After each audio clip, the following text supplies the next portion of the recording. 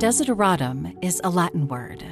It means things that are desired as essential. This podcast celebrates storytelling as essential. I'm audiobook narrator Teresa Bakken, showcasing the talents of my author and narrator friends. I hope you'll hear an artist you love, or find your next favorite wordsmith. This is episode 34. I have a patio office, I like to call it, just out on the deck overlooking the trees, and I find that's my happy spot while I write. This is author Eddie Boudel Tan, joining us on a Zoom call from his happy spot in Vancouver.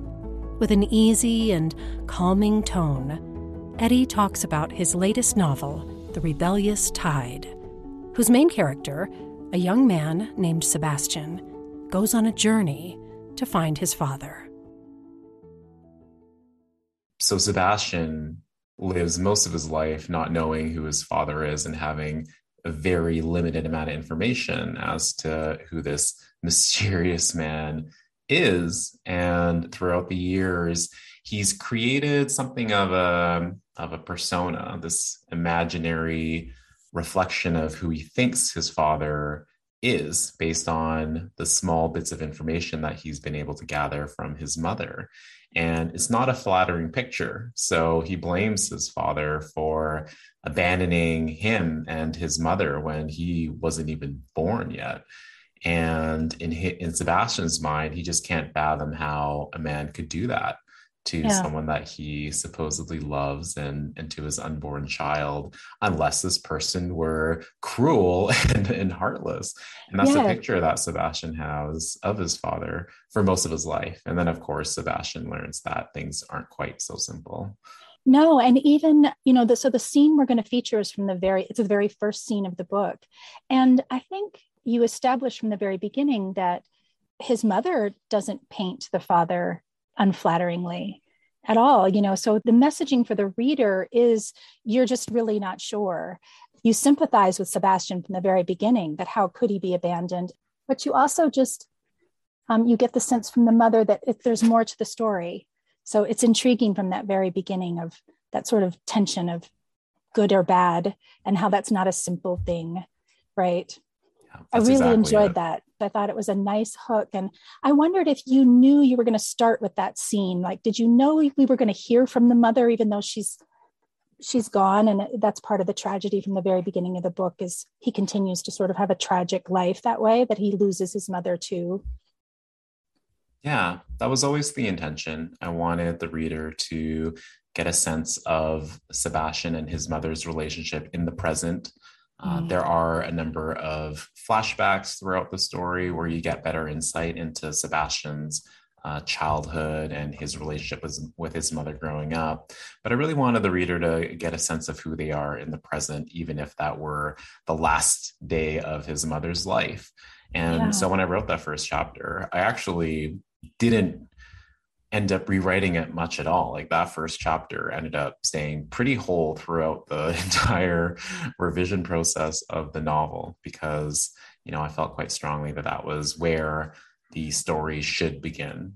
And I will say that that's one of the biggest challenges of writing a novel, is deciding when a story should begin. Often, there's a temptation to start the story earlier than it probably should, or perhaps even later, and really identifying like that at one point in the story to begin and to draw readers in. It's a big question that authors have to wrestle with. Okay, so I know we just started talking, but this is the best place in our conversation for you to listen to that opening scene from The Rebellious Tide. You're going to hear a guest narrator, a friend of mine named Mike Eberhardt of Super Fun Studios. In one of those serendipitous coincidence moments, I realized both narrator Mike and author Eddie worked on cruise ships as young men. In a few minutes, we're going to talk to Eddie about how a cruise ship became the perfect setting for the Rebellious Tide story. But first, here's the opening scene, written by Eddie Boudel-Tan, narrated by Mike Eberhardt. "I used to be beautiful," she said. It was true. Sebastian grew up surrounded by the evidence of his mother's beauty. Ruby kept most of these faded photographs in boxes, stacked on the top shelf of her closet. A hidden archive of tattered prints that spanned decades. Her favorites were trapped in cheap frames throughout their apartment. Sebastian had them etched in his memory, having seen them every day for as long as he could remember. The young woman was striking. Every image preserved the delicate curve of her neck and the clarity of her eyes. Her hair was worn the same way in each one, a heavy veil, black as a nun's habit. She began to smile more with time, as though age softened whatever caused her younger self to be so serious. "You're still beautiful." Sebastian looked into her yellowed eyes to show he meant it. She laughed, unconvinced. Ruby Go was no longer the vital woman who stared at them from the photographs. Her body sank into the shallow canyon that had formed in her mattress. A pile of blankets concealed her bloated stomach and swollen legs. She wore her long hair in the same way, but the color had faded over time. "I'm 52 and I look like I've been dead for years," she said. "There are women my age running marathons. I'm lucky if I can make it into the toilet in time." Her body shook as her laughter became a fit of coughs. Sebastian handed her a glass of water, shaking his head. "Don't talk like that. The negativity doesn't help." "If you think I'm still hoping for a miracle, forget it. Positive thinking won't do a damn thing. Sometimes the only thing left to do is laugh or cry. Let me laugh." A year ago, Sebastian would have argued. But now he knew she was right. The chances of a liver donor materializing in time were slim. He flashed a disapproving look at his mother before moving one of his little black discs across the checkered board. The only similarity Ruby could find between her native country of Singapore and her adopted home of Quebec was their version of checkers. There were more squares and pieces on the board than the more common variation of the simple game. They used to play on a flimsy sheet of cardboard with the squares colored in with felt pen. Dented bottle caps had been the checkers. When Sebastian started working during high school, he used his first paycheck to surprise his mother with a proper version of the game from the local hobby store. She was thankful for the gift, but preferred their makeshift board. "Bad move." Ruby let out a gleeful shriek as she thrust one of her white discs over two of Sebastian's, palming the captives. He grabbed fistfuls of hair and moaned in disbelief. "I didn't see that coming." She rested against the deflated pillows that lined her headboard and smiled. "I used to play this with your father. You know, he would say the exact same thing." He looked up, attentive, though it wasn't her first time offering this same glimpse into her past. Ruby rarely talked about his father. This man he had never met was a phantom whose absence still haunted their lives. He lived on in the rooms of Ruby's memory, where he held her face in his hands, kissed the back of her neck. Her mind housed a projection room that played a continuous reel of distant scenes, remembered or imagined, that always ended with his father vanishing before it started from the beginning again. "I guess you had lots of time to kill on board that ship." She nodded, the smile lingering along her lips. "Was he as terrible a player as I am?" "I would always beat him," she said. Her eyes were alive, less clouded than usual. "That's why he fell in love with me. He wasn't used to losing." Sebastian had collected shards of information from Ruby's stories over the years to form a picture of his father. The man was charismatic and bold, a young sailor who loved the sea more than any woman. He had the angular features and thick tangle of hair that his ancient Greek ancestors chiseled into stone, traits that were passed on to his son. There were inconsistencies in Ruby's stories. Sometimes he was a gentle lover who adored her. Other times he was an ill-tempered brute who viewed her as disposable. Sebastian was clever enough to know that both versions must have been true. I was young once, she went on, her eyes clouding over again. And I was beautiful. He promised to take me to France. I couldn't believe it. A poor girl from Singapore sailing away to Europe with a handsome foreigner. It was like a dream. Sebastian had heard this story before. He used to let his mother indulge herself in the fog of these memories. The older he became, the more he realized the danger of selecting the memories that lived on and those that got buried.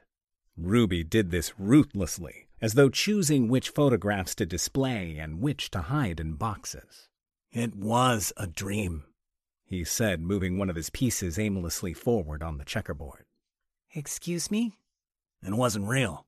He was never going to take you to France. He was going to, she said, but Sebastian couldn't listen anymore.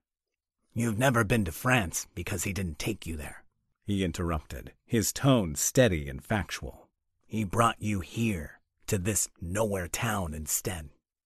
He got you pregnant and then he left. He ran away like a coward. Ruby shook her head. The 2 captured discs were still clutched in her hand. That's not what happened. Then tell me, what happened? Why did he leave? Sebastian knew he wasn't likely to get any answers. These questions always upset her, so he had learned to fill in the blanks himself. He hoped one day Ruby would provide an explanation that would redeem his father. Until then, the young foreign sailor who abandoned his mother would remain guilty. This was Sebastian's own private mythology. Things didn't go according to plan, she said as she wrapped a blanket around her thin frame. You used to make him sound like some sort of hero. I wanted to be just like him, to sail the world, wake up every day in a different port. But he was no hero, was he? He was selfish and cruel. That's the truth. He paused, drawing in a deep breath. We don't need him anyway. We have each other. He offered her a reassuring smile. I made some bad choices. But you know what? I don't regret any of them. She placed her hand on his warm cheek. Those choices gave me you. I will always be proud of that. You should be too. Sebastian set the checkerboard on the floor and pulled his chair closer to Ruby's bed. Her hands were silk gloves filled with bones as he held them. I am proud, he lied. He leaned forward and kissed her on the forehead. It's late. You should get some sleep. The last image in the projection room of Ruby Go's mind was of Sebastian and his father. They were roughly the same age, 2 men brimming with such youth they seemed immortal, sitting side by side, laughing. The thought made her smile before sleep washed over her like the ocean's tide. She never woke up.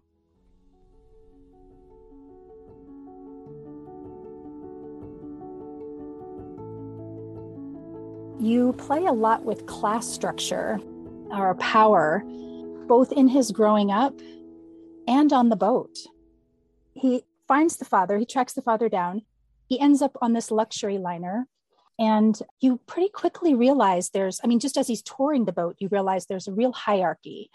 Why was that important for you to demonstrate right at the beginning? And why do you feel like that was a theme through the book?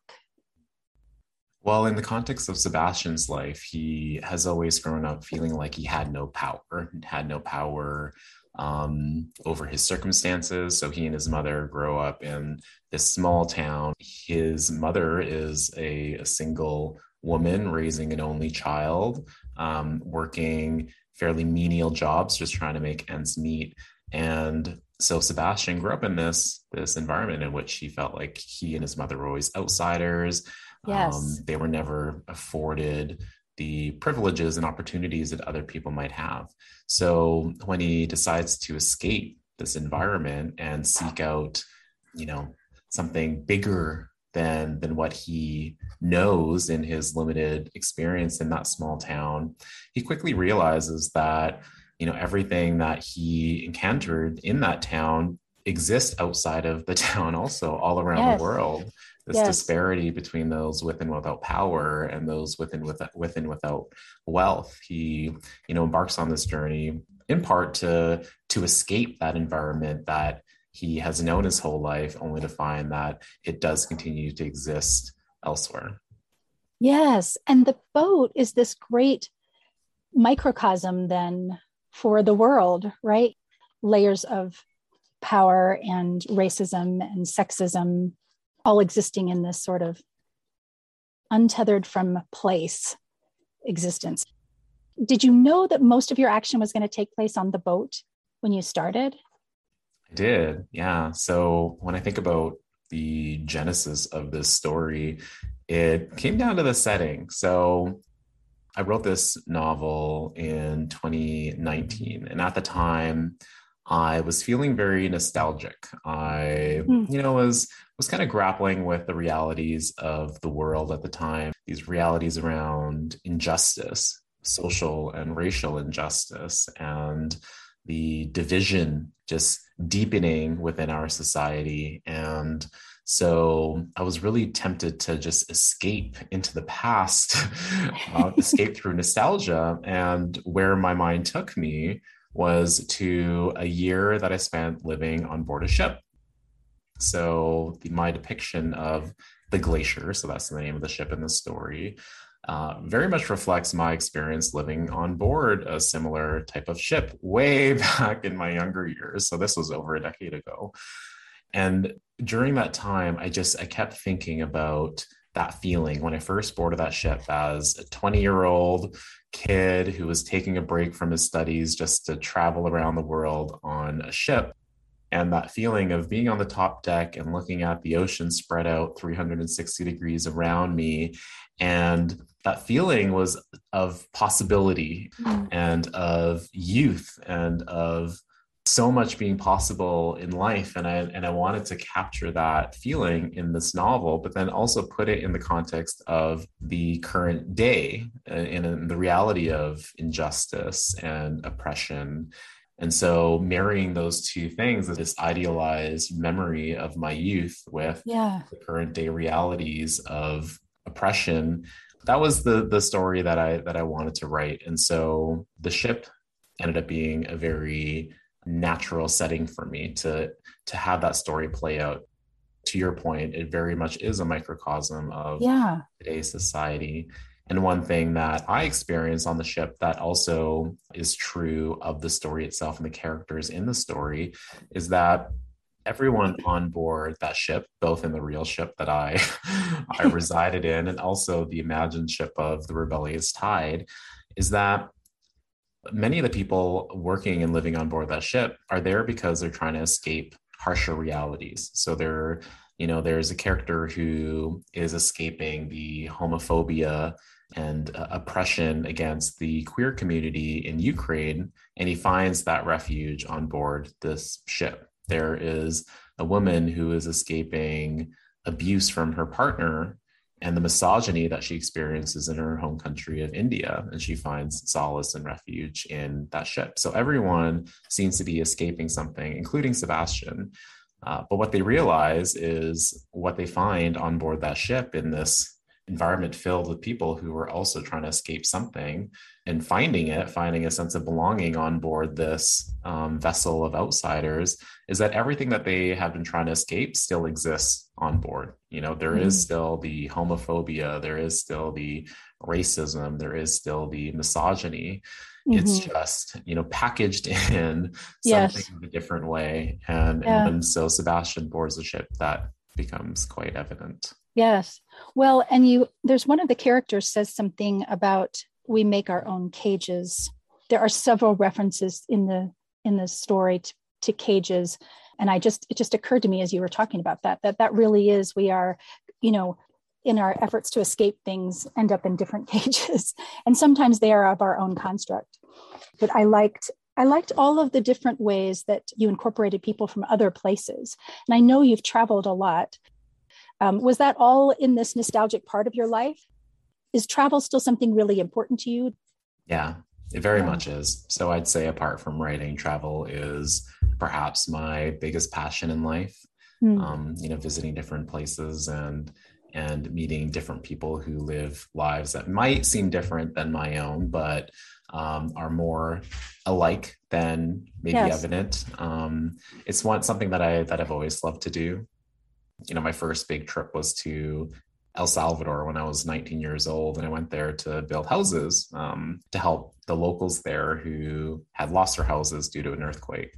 And I just learned so much on that trip, just about humanity and compassion, and even just, being a kid from suburban Vancouver, going to a place like El Salvador and really realizing that people in different places in the world just live differently than we do. They have different access to different things, whether it be education or even running water and electricity. And so that was very eye-opening for me. And the lessons that I learned there, I still to this day take with me and certainly try to impart in my writing.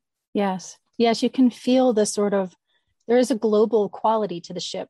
Although it's untethered from any one place, you feel the people are from many different places and have some of the same desires, right? What we seek out, what we're trying to escape from, and what we're trying to capture are very similar things. The commonality of the humanity is strong through this story, I think. There's another character that says something that I really liked. Sebastian is a photographer on the boat, and he's having a sort of flashback memory of a relationship that he'd had, and I think it was a painter who talked about the power of photography, that life passes so quickly, that photos give us a way to remember. So why did you make him a photographer? Was that something you have done, or is that just another level of message that you were trying to get about nostalgia into it? Oh, that's a good question. I've never been asked that question before, but now that I think about it, I am by no means a photographer, but I do have a love of photography, and Sebastian's perspective on photography does mirror my own in a way, in that, time goes on, life is constantly changing.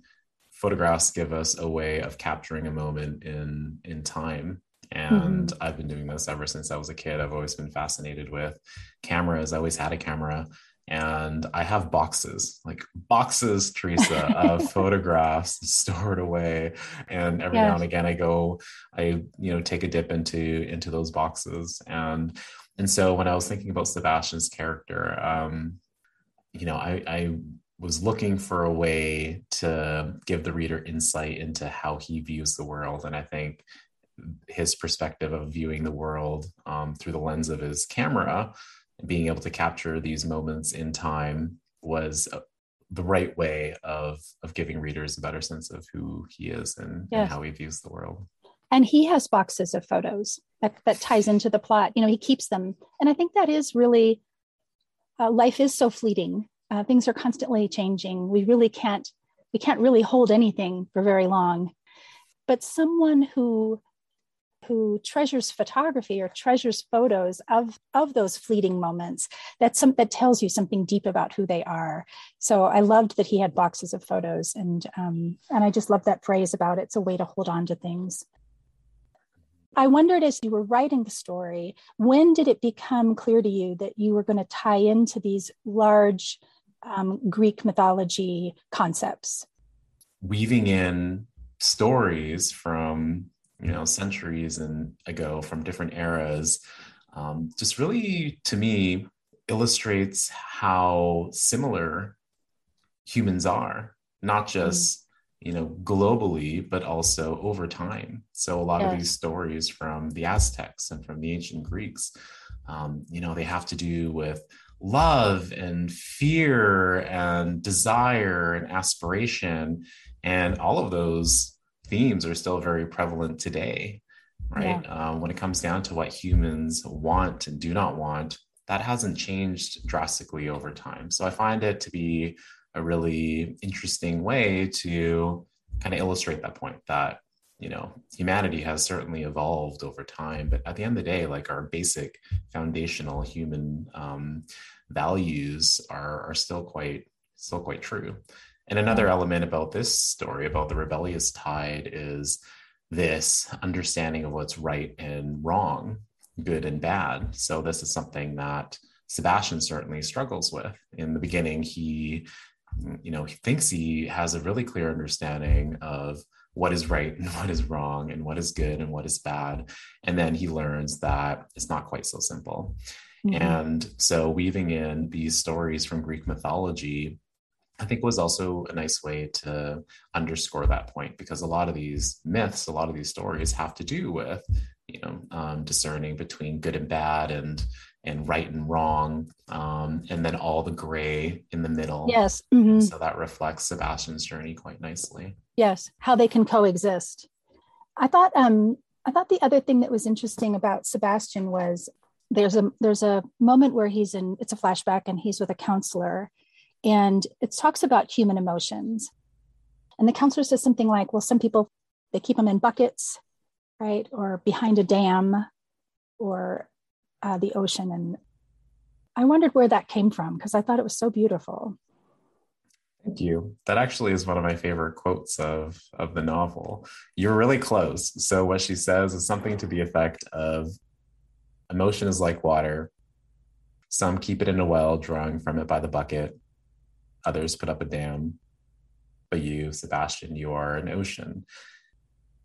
And I don't know where that came from, but but Sebastian's character is very much an ocean of feeling, and that is who he is. So I needed a way to help illuminate that for the reader, but then also help Sebastian understand that himself.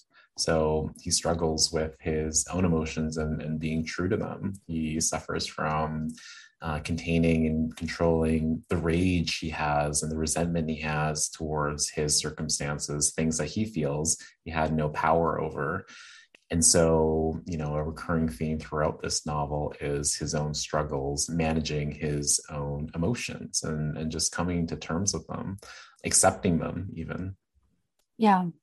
You feel that in him the whole time. You feel in the flashbacks and in the current setting, there's something a little unpredictable about the way he's going to react, the level to which he'll react.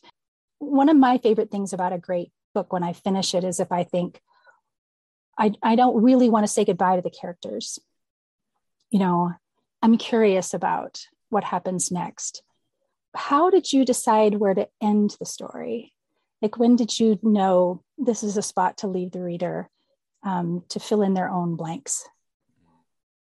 Yeah, that's always a tricky one, because it's almost as hard as deciding where to begin the story. Yes. Yeah. But I find the ending does come more naturally, because typically I write chronologically. So by the time the story is nearing the end, I can feel it. I can feel like, okay, this is coming to an end. This is, what I want to reveal to the reader, and then everything else, it's up to their imagination. And so I decided to end the story when the story of Sebastian and his father and his mother had a natural resolution. Yes. And the story goes on, of course, and that's up to the reader to decide what happens next. Yeah. Yes. It's suspenseful because there's something on the boat that is troubling and that he has to figure out, and you sort of unravel that. I think one of the things that kept the tension for me too is that he never confronts you go a long way into the book without confrontation, and I was waiting for confrontation. And I think that's a great way to build tension. I appreciated that in your writing style a lot. Great. Yeah. Thank you for saying that, because my editor and many beta readers ask that question. They ask, why isn't Sebastian confronting his father from day one? Why would he not just go up to him and say, I am your son. Why did you leave? If his goal is to understand the answers to that question.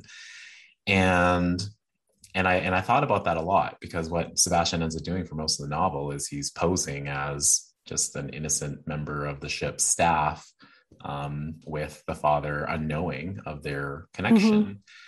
And the reason that I did that was partially because Sebastian is obsessed with understanding and meeting his father. So he's almost stalking him and observing him as you would studying a wild animal. And that's how Sebastian approaches it. But then also at the same time, fairly early on in Sebastian's experience on board the ship, he realizes that his father isn't going to be forthright with answers. So his father, does something that leads Sebastian to believe that he's not going to get honest answers by simply asking his father in a conversation. He's going to have to be more clever than that. So with that in mind, he goes about it in a way that's somewhat incognito. Yes, there's a secretive nature to the father, and you feel Sebastian sort of trying to solve that puzzle on his own. You're already working on something else, correct? Are you working on the next book? Are you going to pick? So I haven't read After Elias, but I understand that has to do with a plane and a pilot, and this has to do with a boat. I'm just wondering if you're on a train next, or if you found some other way to be detached from the earth, from a country in particular, or did you settle in a region for the next story? Well, that's funny because I often make that joke too. It's like, my third book is going to be on a train or some other form of moving transportation. No, so it does not take place on a train. But I will say that, and this was not by design, the first book, After Elias, takes place on a plane. So it kind of captures the spirit of the air, whereas The Rebellious Tide takes place on the sea. My third book is very much on land. So it's very terrestrial. Yeah. So it takes place in a small town hidden in the woods in British Columbia. So it's a setting that's closer to home for me. That's fascinating. Yeah. But I like to ask authors, for you, what are essential things? If you had to describe to somebody, this is what's essential, what would you say? Wow. So for me, curiosity is essential.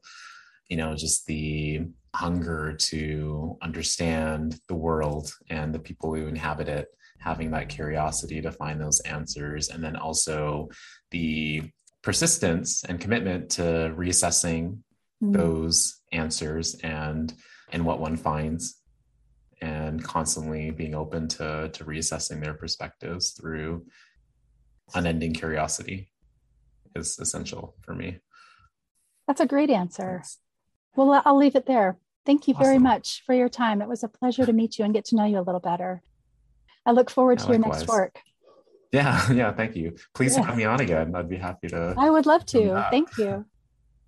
Okay, have a great rest of your day. Thanks for making time for this. Yes, absolutely. Thank you, Teresa. Bye. Good to meet you. Cheers.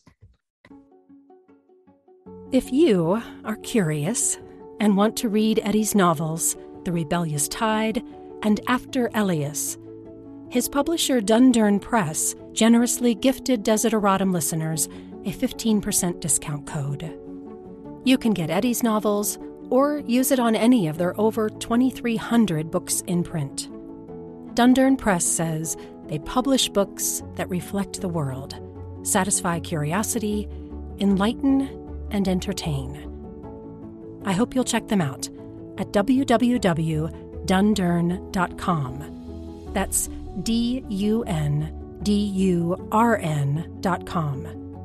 And use the Desideratum code DP15, that's DP15, at checkout. I'll put all those details on the Desideratum podcast website and social media too. A special thanks to the first person who suggested I read The Rebellious Tide, Annie McDonnell at The Right Review. And of course, thank you for listening.